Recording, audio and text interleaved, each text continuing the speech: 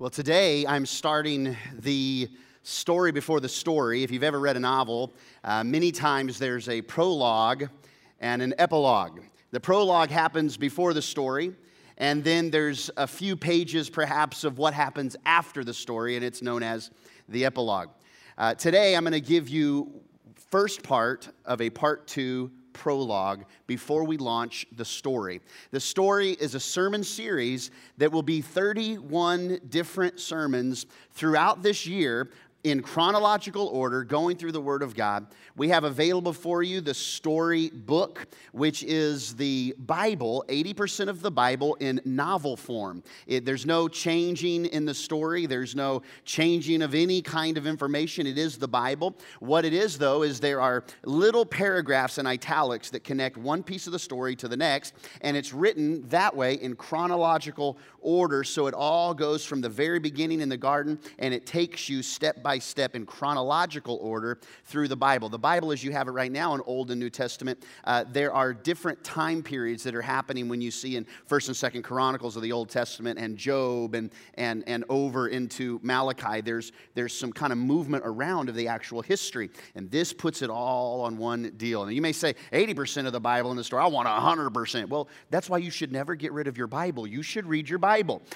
But many of you, let's be honest, many of us, if we read half of the story, that's going to be about, 45% more than you've ever read in your life on the Bible. Or if you read 80%, that's going to be about 76% more than you've ever read. So a lot of people don't have much understanding of the Bible, and we want to make it as easy as possible this year to really get through the story. So to set it up in the right way, I'm giving you a couple of weeks, a prologue towards the story. And to begin, I want to share with you a story. Have I ever told you the story about my very first wrestling match? I was 5 years old.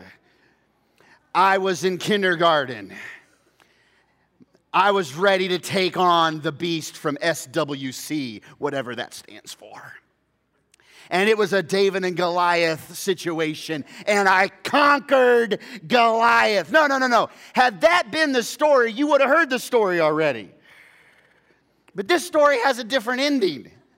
I mean, my parents, I love them to death, but dear Lord, what were they thinking? It looked like I had like a casual Easter afternoon hunting Easter eggs. This is like casual Easter. This guy's all got the singlet and the helmet and whatnot, and I'm just in there, in my fake Nikes, my Fikes, I guess. I don't know what's going on. That guy crushed me in like 22 seconds. That's why you haven't heard this story, because nobody likes a kind of a mundane, regular, got defeated story. We want the underdog story. We want the remember the Titans. We want he gets the girl at the end. We want that kind of story. And the truth is, and if you're taking notes, here's some thoughts on the back of your worship guide. Maybe write some of these things down. Everyone loves a good story. Rich or poor, young or old, regardless of how you grew up, where you grew up, what language you speak, everyone loves a good story. And the second thought is this: story is a universal language. Every single culture that exists has a culture of storytelling. And they may tell stories through hieroglyphics, whatever. They may tell story with stuff written on stone. Okay, thank you. They may tell story with large totem poles. They may tell story just with their hands. And it's amazing. You can go overseas, and through a certain amount of gesture, you might even be able to tell a story to someone that doesn't speak your language, because story is a universal language. And the third thing is this: God chose to communicate his love for us through his story. And why did he choose a story? Because it's just innate within us. Like, we're born wanting to know a story. We're born wanting to know the meaning of life. We get a little older, we don't want to make sense of stuff. We want to ask the question, why? I don't know about you as a parent, but I know for me, when I was a child and when my children were smaller, they would ask 2 questions at bedtime, 2 very critical questions. Number 1, can I have a drink of water? Anybody ever had that question asked of a child? And then the second one, after you brought them a drink, the second time, thanks, Dad. Will you tell me a story? In fact, I remember on long trips in the Ford Aerostar minivan, I would scoop up into between the passenger and driver's seat like this, and I'd say, Dad, tell me a story about when you were younger. Tell me a story. We weren't that safe back then, you know. Seatbelt schmelts, right? But he would tell me the story about how he stood up. He was afraid of the bully, and he went home and he told his mom, my grandma, the story of the bully. She said, if you come home tomorrow and you haven't fought that bully on the recess playground, you're getting a spanking. I tried the same thing, and there it was. He told me stories that I even repeated, that when he got in trouble one time, he put a bunch of squeaky rubber duckies in his pants because his grandmama was going to give him a spanking. And when she spanked him, went, I tried the same thing. My mom was like, it's not going to work. I remember that story.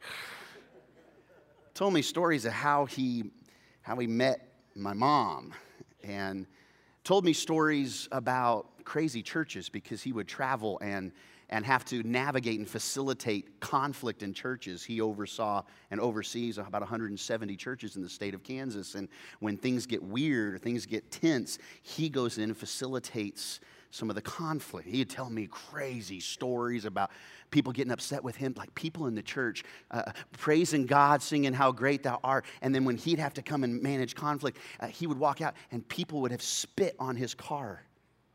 Church people. Like, hello? Like stories, man.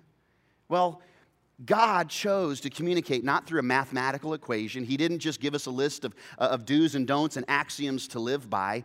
He didn't show us the formula for miracles. He gives us this story from start to finish, Genesis to Revelation, that is a unified story. And if you don't understand all the pieces and you try and just take one little piece at a time, you won't ever get the full understanding. It's like trying to walk in halfway through a movie at the movie theater. You're not going to get the whole story if you just walk in and you see what's going on. Like you've got to know the whole story. And that's what this year is going to be about. The Bible is God's story of Him to us. Not a story of people trying to get close to God, but a story of God wanting to get close to people. But you know how valuable this word is? We can just download it in a matter of seconds on your phone, on your iPhone or your Android device, just in a matter of seconds. You can have multiple versions of the Word of God right there in your pocket. It wasn't always that way, was it? In fact, this used to be, now it's a utility where you can just see it anywhere, but used to be, it was so valuable because you couldn't find it. In fact, not everybody had it. There was a long process through humanity where we didn't have the written word. All we had was stories. In fact, if you look at the journey to the Bible, you can see that from creation to roughly 1406 BC, before Christ comes on the earth, and then time changes, and now our new calendar, 2018 years since, roughly estimated, since the birth of Christ. So from creation to 1406, whether that be 5,000, 10,000, 20,000, 100,000 years, we don't quite know all the mysteries of God, but we know God created the earth. And from that point to 1406, the exact timeline, we won't know until heaven. But we do know that there are no scriptures for us just to pick up on our nightstand. All we have was stories relayed to one another. Finally, after 1406, we see for thousands of years, how did the people of God know the story of God? They told one another. They sat down. It's why in the first part of the book, you can see that Moses, in the book of Deuteronomy, is saying, sit down with your children. When they have food, when they walk across the street, when it's bedtime, when it's daytime, tell them the things of God, because story is important. From there, we get to 1406 to AD 399 in the year of our Lord, almost 400 years after Jesus is on the scene. 1,805 years later, or over the course of 1,805 years, we have little scrolls, little books that are being discovered, archaeologically found through this process that dated from 1406 all the way to AD 399. And those individual scrolls are like the letter that Paul wrote to the church at Ephesus, and we know it in the New Testament as the book of Ephesians. But the book of Ephesians, the letter, the scroll written to the church at Ephesus, Ephesus didn't know about the scroll written to the church at Colossae or the church at Thessalonica. But now we have the recordings of those scrolls, and it wasn't until the next year that we finally get all of those scrolls into one, what they call canon of Scripture. Not like a cannonball, but the word canon that simply means measuring stick or measuring rod. The canon of Scripture, the measurement of life in those 66 books. And the very first one we have that's all together is Jeremy's Latin Vulgate. That's a joke, it's Jerome's. Jerome's Latin Vulgate. It was the Bible written in Latin. From that point until only a few years before Christopher Columbus sailed the ocean blue, do we finally have the Gutenberg press, the German press, Gutenberg press, that prints the very first book in print form versus copying by manuscript, handwritten manuscripts. So it's not until just about 560 some years ago that we really get the Bible in book form.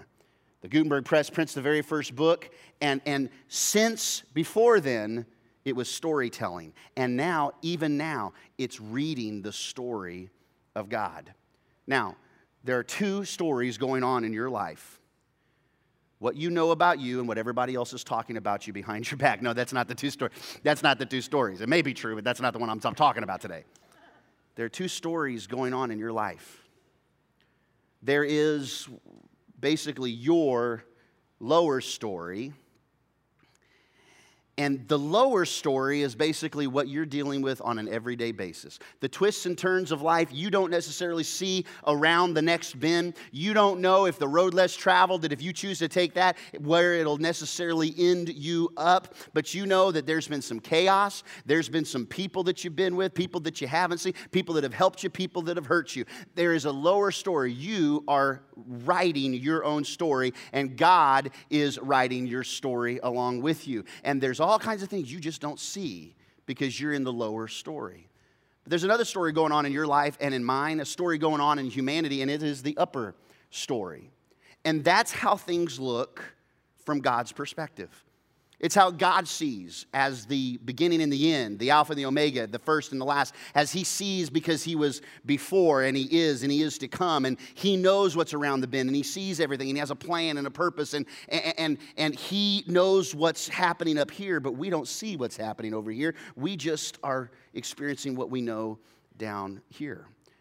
And there's a example of a lower and upper story in the Bible, known from the guy named Job. Spelled J-O-B, Job, but it's Job. And Job is this on the cover of Forbes 500 magazine. He is a businessman. He's successful. He has got three major companies that are going on, three businesses that he owns. He's got a huge family. And basically, in one day, he gets a pigeon, drops on right here on his head. He pulls off the little paper. He says, all three of your businesses have collapsed. You've gone bankrupt. He's like, what? And while he's reading that, another pigeon lands on this shoulder. It's not the Holy Spirit descending like a dove. It's a pigeon. And he pulls out the other letter and he rolls it out. And it's like, all 10 of your kids have died in a crazy storm that collapsed the house. What? Then his wife is like blaming it on God and saying, this is God's fault. You need to curse God and die. His three close friends, Larry, Moe, and Curly, they say, this is all your fault. You need to repent and this and that. And Job has to wrestle with a trust in a God that was good when things were good, and is he going to really trust him? And that's the lower story. But in this book, we see both stories going on, because the upper story is really what's happening is the enemy, the devil himself, is gone to God. And the story goes out like this, that God's saying, have you tried my servant Job? He is above reproach. This guy knows. And the devil says to God, yeah, he wouldn't serve you if he didn't have his businesses, if he didn't have his kids, if he didn't have all that stuff. And he says, okay, well, let's see. And they investigate the fortitude. They investigate the steadfastness of Job by removing those things. and yet Job is faithful. So the devil comes back to him and says, well, yeah, but he still has his health. If he got his health, then he's going to be okay. So then a couple chapters later, he's got sores and boils, and he's sick. I mean, like the Bible talks about him having to break a pot and using like a piece of pot shard and like scraping the boils. Oh, it's a crazy story. You ought to read the Bible. It's incredible. Like there's this story that's going on. And so here's what the upper story says. The upper story is basically saying, can you trust me when you don't see me at work the way you want to see me at work? The upper story is, can you still rely on me even when you suffer? Even when you can't make sense of it? Even when things don't go the way you planned? Your lower story doesn't look the way you want it to look. Can you trust me in the upper story? And the Bible is the upper story meeting the lower story, and how it all combines together to be a beautiful story for humanity. Now, the goal of the Word of God and the goal of our life is to align my story with God's story, His plan for your life. The Bible says in the book of Jeremiah, I know the plans I have for you, declares the Lord. When the prophet is speaking those words, it's to the nation of Israel that's in slavery, that's in bondage. And we need to understand the context of that. But that same God that wanted to deliver those people is the same God that maybe you're bound up. Maybe you're dealing with some junk. And He knows the plans He has for you. Plans for a hope in the future. Plans to prosper you and not harm you. That's like God's plan. And the goal is to align my story, the lower story, with what God says about me and how I'm to live according to that canon, that measurement of Scripture. The Word of God is not just a book. It's living life, direction. It's the breath of God put into written form for us to listen and follow and become like Him, aligning our story with God's story. The Bible says in Isaiah 55, the prophet says, God, as the heavens are higher than the earth, so are my ways higher than your ways, and my thoughts than your thoughts. God's ways are just higher. We don't always get it. We don't always understand it. Matthew chapter 6, Jesus, when He's showing the people how to pray, you and me, a very simple 23-second prayer. Takes you about 23 seconds to pray the Lord's Prayer. What a powerful 23 seconds to start your day. But He says how you should pray. Our Father in heaven, hallowed be your name. Your kingdom come, your will be done on earth as it is in heaven. See, there's a way of our will on earth that we've got free reign, we got free will, we can do what we want to do. But there's an upper story, there's an upper plan of what He sees for your life, what He sees for Timber Creek Church, what He sees for your family and for the next generation, and what He sees for this country, and what He sees for this globe. And what He sees may not always be what you see, or maybe even what you want to see, or what you want to experience. The American dream of life, liberty, and the pursuit of happiness may not necessarily always be the upper story. Sometimes it's the valley of the shadow of death. But He always can take that upper story, and we align our story with His story. He can turn it into something beautiful, something according to His purposes. Very few people know very much about the story of God and us.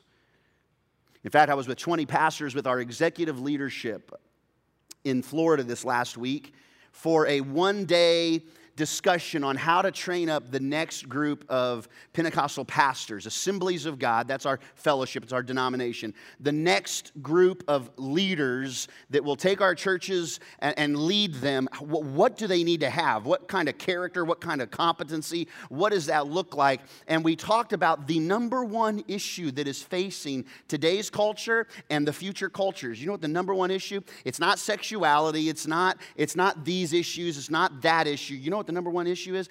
Biblical illiteracy. People just don't know the Bible very well. I mean, the most of the Bible they got is because they were watching WWE, John Cena, and they see John 3:16 on a poster in the background. That's like their Bible. Or some redneck yells at his wife, "Woman, the Bible says submit," and he has no understanding of what he's even saying. He don't even have a clue, right? Oh, Bible says don't judge. And people don't have a clue that like that in and of itself doesn't, like, you don't understand the Word of God. There's biblical illiteracy that's plaguing churches. And when you begin to ask people like, hey, who was Joan of Arc? They say it was Noah's wife, right? No, it wasn't. People are illiterate, you know? I got a few more, but I'm not even going to waste the time doing them. But very few people know very much about the story of God and us. And so that's why I want to take this year and really, I want you to know the Bible because it's beautiful. Because it's the upper story that connects with your story, and your story matters to God. And because of that, you need to know that His story deeply matters to you. Whether you've ever known that or not, His story matters. It matters deeply. And if you will lean into the upper story, He's going to change your lower story like you never could even grasp, imagine, think. You couldn't even think it. He's got such a plan for you. So the Bible is really one big story displayed in 5 acts. If you've ever been to a Broadway show, or back in the day, you had some old movies that were so long that there would be like a 2-minute musical intermission for you to go get new popcorn or go to the bathroom or do whatever. Some people have said, you need an intermission in your sermons, Pastor, because it's just too long. And that was my wife. And so the Bible is not just like 2 acts like the Old Testament and the New Testament.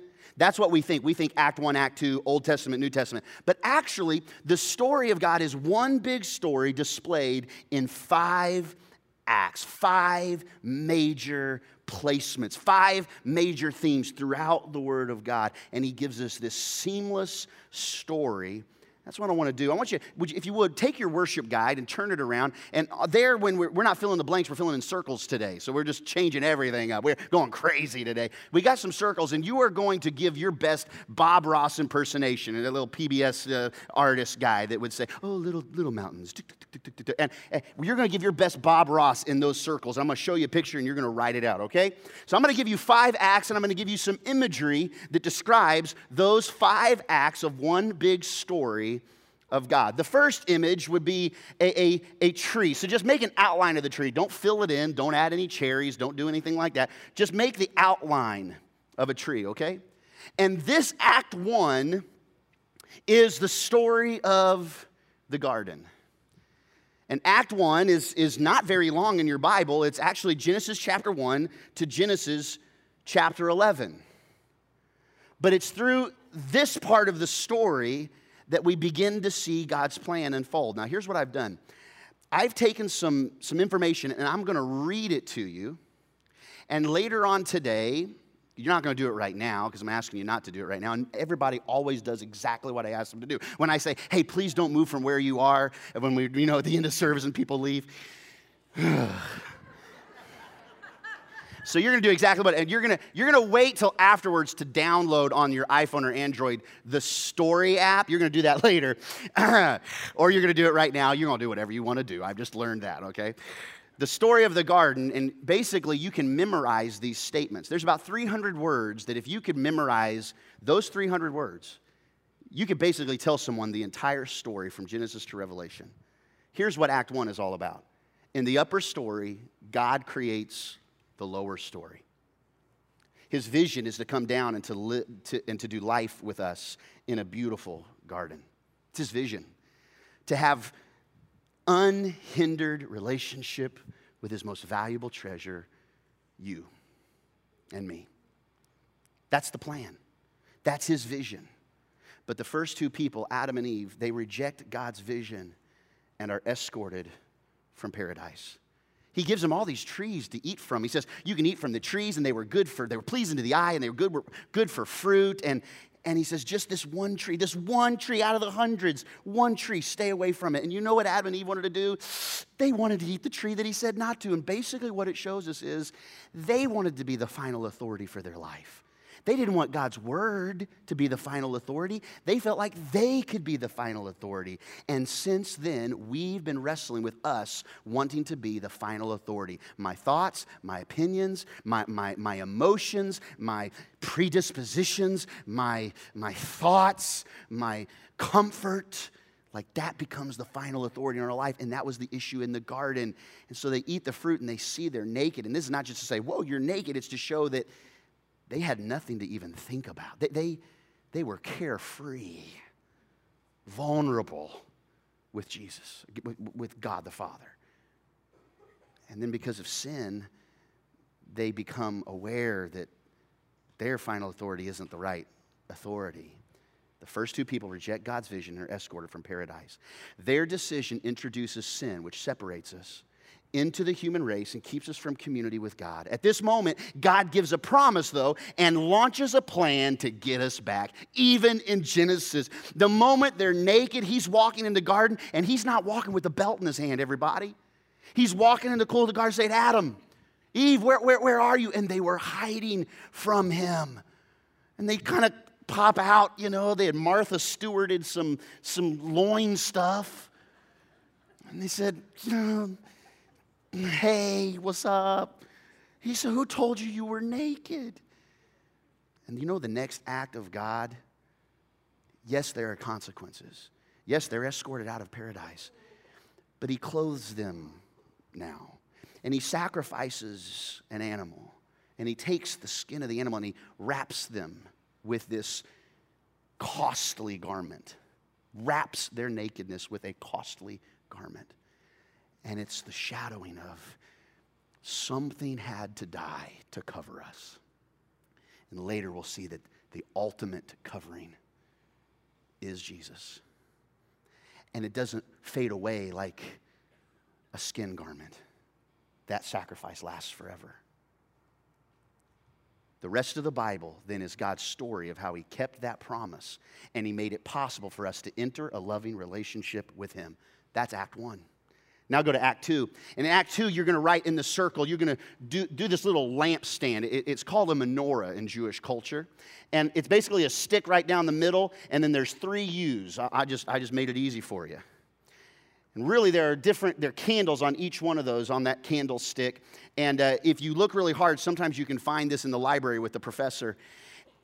That was a clue joke, but nobody got it, so it was stupid. But the candlestick, sorry, that was not in first service and should not have been in second.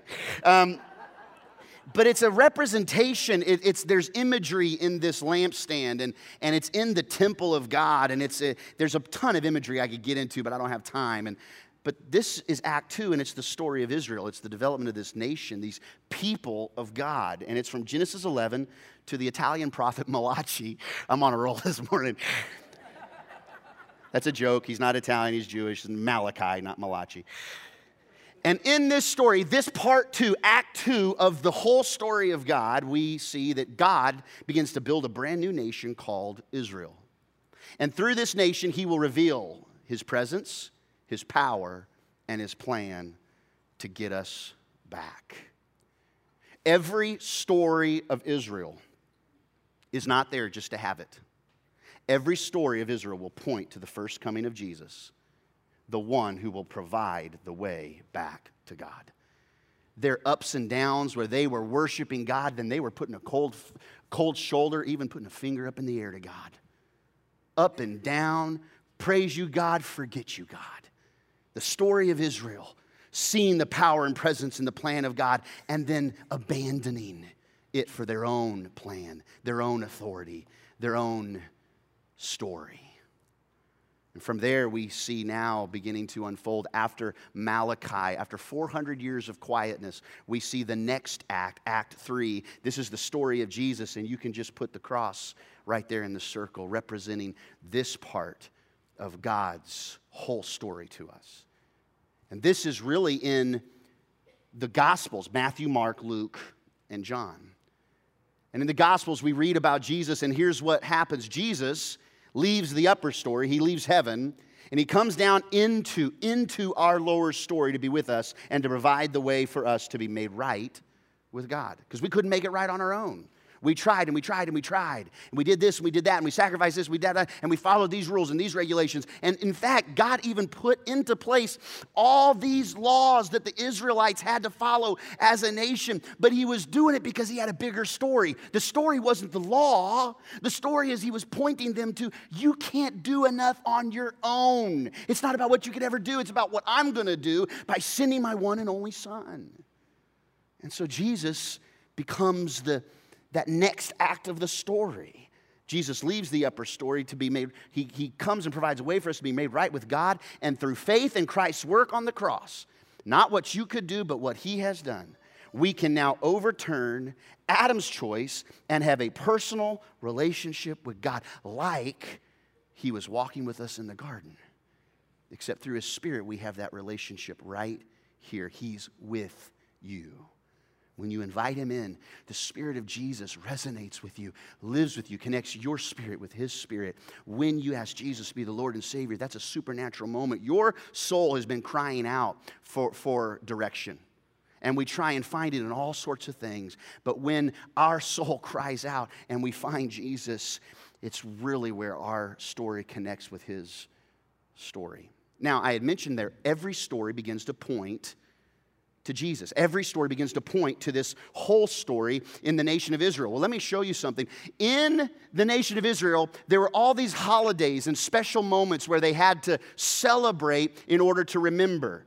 It's why we get a birthday cake out and we put some candles in it and we sing happy birthday. It's because we want to celebrate that moment. We want to remember. It's why we get a card on our anniversary, or why you should have gotten that card on your anniversary. And it's just to remind us. And so God, in his infinite wisdom, he gives them not only the commandments and everything, but he gives them these celebrations to do every single year to remember what God had done. And then they use those holidays, those special celebration moments, to tell their children and their children's children the story of what God did. So one of the stories is Passover, where God provides a way to exodus the people of Israel out of Egypt.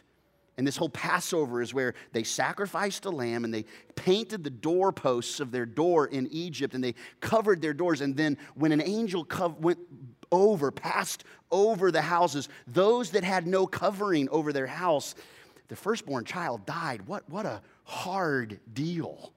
What a hard deal. God knew how hard it was. He was about ready to offer his own son, his one and only. It was a hard situation. But then those that covered their doorposts with the sacrificed lamb, they were spared. And then Pharaoh released them, and they were able to go through the Red Sea and begin their journey. Passover is a celebration that runs in tandem with Easter, because it was Passover meal was the Last Supper of Jesus, right before he's crucified, right before he's the lamb that is slain, and his blood is shed for the forgiveness of sin, like the lamb was poured out and covered the doorposts of people's heart. It's this symbolism of something else.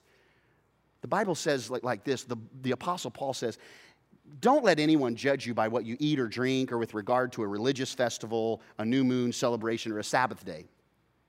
These are a shadow of the things that were to come. The reality, however, is found in Christ. What he's saying is there were some people that wanted to accept Christ as their Savior, but they also said, well, you also got to be circumcised. We had that in Starting Point for a few years, where on week 5, we cut that down to week 4. We cut that down to week 4. Could you imagine? Hey, everybody, thanks for joining the church and getting to the dream team. Tonight, right after service, we're going to meet you in the back. All you men, all you ladies, you're all good. And all the men will be like, I ain't going to that church again. You know? I'm going to the other one down the street. There's a shadow of the things that were coming. They were wanting to add circumcision in. They were wanting to add in, well, yes, you can serve Jesus, but you also have to follow all these rules and regulations of the Old Testament. And you can't wear certain kind of clothing. Or you have to do it a certain way. And Paul's saying, no.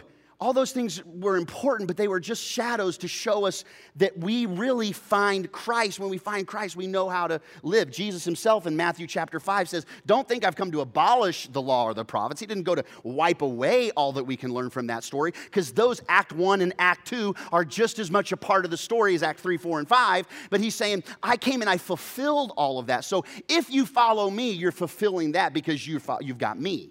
It's not about having the feast. It's not having the meal. It's not how the regulations of A, B, C, and D. It's about having me and following me and what I've done on the cross. So I've come to abolish, not to abolish it, but to fulfill it. So let me show you one feast that takes place in the Old Testament, and then something happens in the New Testament, and it's the shadow.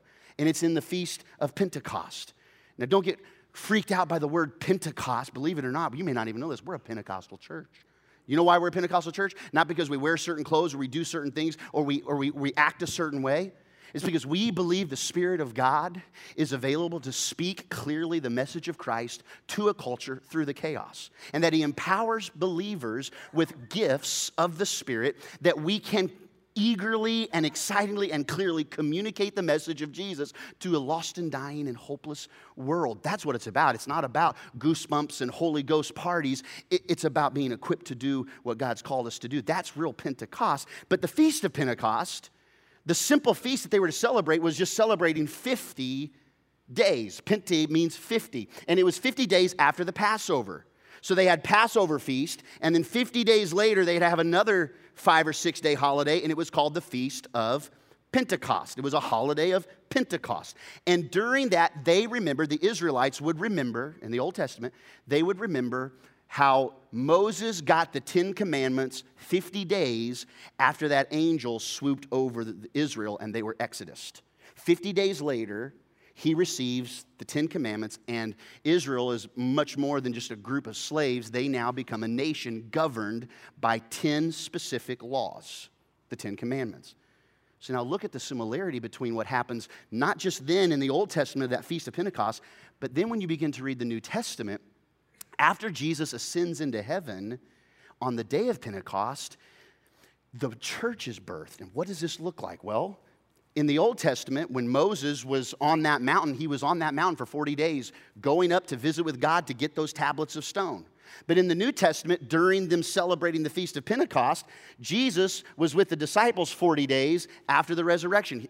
And then up to that 50th day, we see the disciples waiting on the gift of the Holy Spirit. In the Old Testament, when Moses is up on the mountain, a cloud descends. The Bible says a cloud descends with noise and with fire. There was a change in the atmosphere. And in the New Testament, when we read that the Holy Spirit comes during the Feast of Pentecost, the Spirit descends in a mighty rushing wind, and there's like fire, tongues of fire setting. There's similarities, shadows of what was happening in the Old Testament. In the Old Testament, God writes then with His finger, He writes law on the tablets of stone. But we understand in the New Testament that when the Holy Spirit is inside of us and given that gift of the Spirit, that the Spirit begins to write the law on our hearts. It's more of a thing that works on its inside out, not outside working its way in. In the Old Testament, the people couldn't wait for Moses. So, he was up there 40 days, and on the 50th day, he's going to come down with the tablets. In the meantime, they're like, man, we're kind of bored out here in the desert. Moses probably got stung by some kind of poisonous scorpion. Let's just do our own thing. So they go to Aaron, his second in command. They say, Aaron, we got an idea. Until Moses comes back, we want to do our own thing. We want to make our own God. We want to eat of the tree of whatever we want to eat of, basically is what they're saying. We want to be the final authority of our life. We don't want to wait on God. We want to wait on us. And so they take all their earrings and their gold and their Rolexes and they put it in the fire and they melt it down. They create this gold calf and they begin to have this huge party orgy of this party in front of this golden calf as an idol. And as Moses is coming down off of the mountain, he comes across this scene of them celebrating and worshiping a false idol. They are about ready to learn that the very first law that God wrote with His finger on stone was, don't have any other gods before me. Like, heck, could you just come 49 days, one day earlier? Maybe they wouldn't have made the calf. And I love how Moses says, Aaron, what are you doing? And he sounds like my second grader. He sounds like my third grader. Aaron says, oh, we threw a bunch of gold in the fire and out popped this calf. It's like, what'd you do? I don't know. I got the scissors out and my hair was cut. I don't know what to tell you. That's what happens. The people, they couldn't wait for Moses, but here's the difference in the New Testament. You see the shadow. They waited. The 120 were waiting for the Holy Spirit. And they didn't turn to their own devices. They were willing to follow Jesus and wait for what He had promised him. There was a story unraveling here. In the Old Testament, when that happens and Moses brings down those tablets, there's judgment, and it's ugly. It's ugly. But in that camp, 3,000 people are cut down. 3,000 people are killed in that camp. You can read the story. But on the day of Pentecost, when they're celebrating, what they would be celebrating, all this imagery, they accept the message of Christ, and 3,000 people accept Christ that day on the day of Pentecost. almost as if God was saying there's more to the story. That what we were in a deficit with 3,000 people that couldn't follow, couldn't wait, didn't understand, and I'm bringing everything. I'm balancing the books. I'm balancing the books, and it's a clean slate now. So in the desert there, God established the nation of Israel, but in the New Testament on the day of Pentecost, God establishes the church, and that is Act 4. In Act 4, you can just simply write, it's what's known as the ichthus. The ichthus, what that word means, it's an acrostic. ICTHUS, it's an acrostic in Greek that represents basically Jesus is God and he came down to earth and is the way to God. It's as simple as it can be said. The Greek, that's a symbol for ichthus, or the story of Jesus. And it's Act 4, the story of the church. And that takes place in your Bible from the book of Acts to Jude. Those several books right there from Acts to Jude. And here's the summary of this. Everyone who comes into a relationship with God through faith in Christ, they then belong to the new community God is building called the church. It's not just a nation that he's building. He's not building a nation. He's building a community of faith that transcends national pride, transcends geographical location and blood.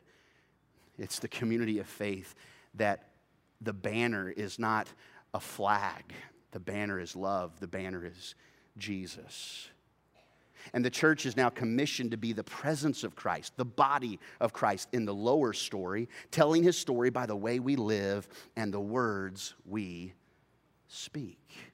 The conduct, convictions, and character of Christ, we begin to carry that because we're the body of Christ. Every story of the church points people to the second coming of Christ when he will return to restore God's original vision. And that's where we come to story Act 5. And now you can take that same tree and design that tree, but then fill it in because it's the representation of fulfillment. The fifth act, the final act, is the story of the new garden. A new heaven and new earth, where the upper story and lower story finally collide, and it's the ultimate finale story for eternity, where God comes again, Jesus, the second coming of Christ. And here's how we summarize this. God will one day create a new earth and a new garden, and once again come down to be with us. In fact, before he promises the gift of the Holy Spirit, he says, I'm going to prepare a place for you. And when I come again, I'll receive you to myself, that where I am, you can be also. I'm so glad he's the one preparing it.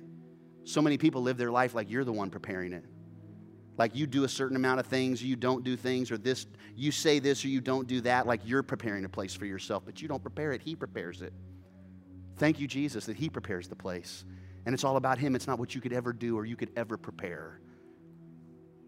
You know, once again, come down to be with us. And all who have placed their faith in Christ in this life will be eternal residents in the life to come. It's the only guarantee of eternity with him. Listen, sin still separates us from God. And if you want to live in your lower story separated from God, he will let you live in eternity separated from God.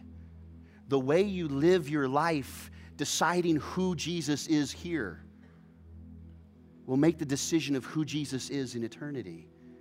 You'll bow your knee whether you like it or not. He'll be Jesus whether you like it or not, but he's not going to force you to live with him here, and he won't force you to live with him there. It's your choice, and the story is still being written. The only guarantee of eternity with Jesus in the new garden, in the new heavens and new earth, the only guarantee is for those who have placed their faith in Christ.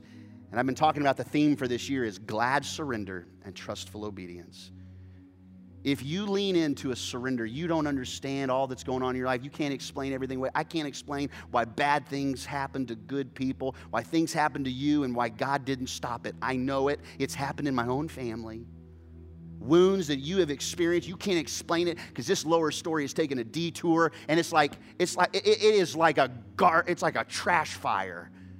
You're dealing with the fumes and the ash, and you're saying, what is going on? And I want to tell you, lean into God with surrender. He can change your story because he sees more than you see. The story is still being written in Act 4. You're part of Act 4, the church.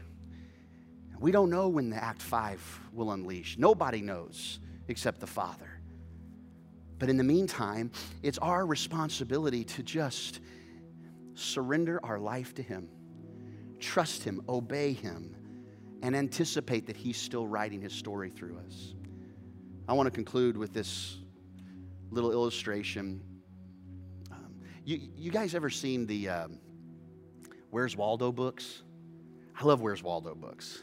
Like my kids, they were into them for a while. I'd love looking for Waldo. I'd also get mad looking for Waldo. Where are you, Waldo? Basically, Where's Waldo looks a little bit like this. I think we have a bigger picture of it. And somewhere in here, in the red and white striped sweater, is Waldo. He's in there somewhere. But where is he? Where's Waldo? Now, when you have a 27-foot screen, you can cheat a little bit. Makes it a little easier, okay? But if you haven't found Waldo yet, I'm going to give you a hint. There you go. There's Waldo right there in the corner. And this is a Christian version. I saw this from another church. It's a Christian version of Where's Waldo. Because if you take it one more closer, guys, he's actually holding fish and bread. like he's the kid. He's the kid that brings the fish and the loaves to Jesus. It's Waldo. You didn't even know it. Back to the big picture, please, guys.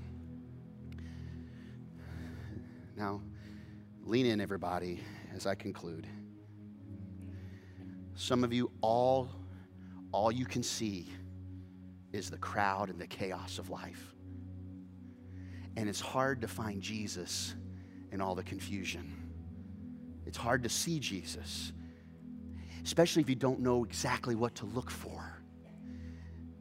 But I want to say something to you. If you will follow me, if you'll follow this church body and you will begin to get into the story, you'll see Jesus. And the next time you feel the crowd and the chaos and the confusion, because you were able to see Jesus in the crowd and the confusion over here, it makes your eye begin to tune in to where Jesus is in the middle of the chaos. And the more you can see Him through the chaos of the story of God, the more you see Him in the everyday things. Talking with someone out in the lobby just this morning about, it's kind of a new thing. We raised our kids. We got grandkids, but right now we got a grandchild with us. And boy, there's just the motherly feeling of this and all the emotions involved with that. And, you know, there's chaos there. The more we see Jesus in the past and the more we follow Jesus and what happened, the more we can say, okay, I remember what it's like to feel this way, and I remember Jesus was right there in the middle of the storm, right there in the middle of the questions, right there in the middle of the chaos. Lean into Jesus. It may feel like He hides Himself in the story, but if you really begin to search for Him, you find He's easy to see. He's so much easier to see. Let's pray. With your heads bowed and your eyes closed, I make this opportunity every single Sunday. Maybe you're here and you are living in the chaos and the confusion. You've been trying to be your final authority, your own God. You would never say it that way, but the truth is, when He's not God of all, He's not God at all. Really. But if you're here today and you say, I need to ask Jesus to be my Lord and Savior, to guide me, to lead me. I want Him to take my story and make it, because my story isn't complete without Him, and I recognize that. If you're here today and you'd like me to pray a prayer over you, guide you in a prayer of making Jesus the center of your life, the Lord and Savior of your life. If that's you said, Pastor, include me in a prayer. I want to pray that too. I want Jesus to be the center of my life. For the first time or the first time in a long time, if that's you, without hesitation, raise a hand right up in the air. Raise a hand right up. I want Jesus to be the center of my life. Thank you, thank you. I'm just looking across the room. Just keep your hand up. Nobody else is looking around. God saw your heart way before I saw your hand. So you don't have to raise a hand, but if you want me to include you in a prayer and you want to just raise that hand, okay, you can put your hands down. Whether you raise the hand or not, if your heart's right, that's what's important. And in your own words, you just simply say, Jesus, I believe you are who you say you are, and I want you to change my story. I don't want to be the final authority for my life. I don't make a good Savior for myself. I invite you to be the Lord and Savior of my life. Jesus, thank you for not being mad at me, but for giving me this moment to make things right with you. I confess with my mouth, you're Lord. I believe in my heart you are who you say you are through your story, through the Bible. And I don't have it all figured out, and I don't have everything all aligned, but I declare today, I want to follow you. And I invite you to lead me and guide me in my next steps as I surrender and trust you. In Jesus' name. With your eyes closed and heads still bowed, maybe you're here and you know someone whose life is in chaos mode. Their lower story is like there's a wheel in the gutter. Can you think of somebody? If you have a name of somebody or a friend, a relative, associate, neighbor that their lower story, just boy, if they could just find God's story. If you have a friend or a relative, associate, neighbor like that, would you just raise a hand? I want to pray over them today. And boy, that's a whole lot of hands. Father, in Jesus' name, may your story connect with their story, that they would know it's not the end of the story, but that when they connect with you, you rewrite history. You change it, you use it, you guide them through the valley of the shadow of death. And so, God, may we never get so comfortable with our story that we forget that others are needing your story too. And God, if we've been in a detour, we've been hitting the bump in the road, we've gone off track, we've got a wheel of the cart in the gutter, God, we completely surrender to you today. Get us back on track, and we'll trust you as you continue to write our story and connect it with yours. We ask it in the name of Jesus, the strong Son of God. Everybody said amen. Amen. Would you stand with me this morning? Man, I know somebody just gave their life to Jesus Christ, and that's one of the most amazing things, the most amazing decisions you could ever make in your life. Come on. If that was you, maybe you didn't raise your hand and you wanted to, on the back or in the front of the Connect card right in front of you, there's a little red part. We want to know if you made that decision today. We want to know that you decided to give your life to Jesus Christ or recommit your life to Jesus. And if you wouldn't mind filling that out, we want to help you take next steps. And here's just a couple quick ones for you. And if you just check these out, it's not too much longer. But the number one thing we've got coming up is next Sunday. Everybody say next Sunday. Yeah, it's the Super Bowl, whatever. Nobody cares about the Super Bowl. What I care about is next week, people are going to go all in. They're going to go public with their faith, and they're going to be baptized in both services next Sunday. Come on. Come on. It's one of my favorite Sundays of the month. And so next Sunday, we're challenging you. Dude, if you want to go public and if you want to have that symbol and let the whole world know you're all in, dude, you can sign up right out in the foyer, in the lobby, and you can sign up today right after service. You can sign up online. You can call up here at the church. We want it to happen. We want to be there to help you take that next step. Another cool thing is Starting Point. We love Starting Point, right? And it's the end of the month, so that means next week it's starting back at it. And if you want to take your next step, it's like the way to get to know what's going on at the church, how you can get plugged in. It's awesome. You need to take that next step. Another really great thing you can sign up for in the lobby on your way out is you can jump into Grow Track Part 1. And so that's helping you take that next step and digging deeper. You saw about it on the video there. Make sure, if that's you, if you feel that and it's tugging at you, jump on it. And then one last thing, next Sunday, we've also got something called the Super Bowl. All right? A little pun on the words there. But check this out. We're challenging everybody in this church to bring a brand new pair of shoes for kids from birth to 18 years old. That's a lot of sizes right there. But we're challenging you to bring a pair of shoes. You bring it into the lobby. And here's what's cool. We'll have 2 different tables, one for the Eagles and one for the Patriots. And if whatever team you're going for, you bring those shoes there, and those shoes go to a kid in need. Right? Think about this cold weather we've been having. Dude, we're trying to put some shoes on some kids that need them, all right? Make sure you do it. We're going to remind you on social media, but we want to challenge you with that. before we go, I want to pray over you. Dear Jesus, we're so thankful for who you are. And God, I pray that over the next few weeks, your story would change our lives. Your story would change our hearts. And we'd be challenged to live a life like never before. God, to take next steps and follow the God-given potential placed in us. God, we believe you. Bless these people. Take care of them. And I pray that that lunch would be incredible today. We love you. We praise you. And everybody said, amen. We'll see you next Sunday.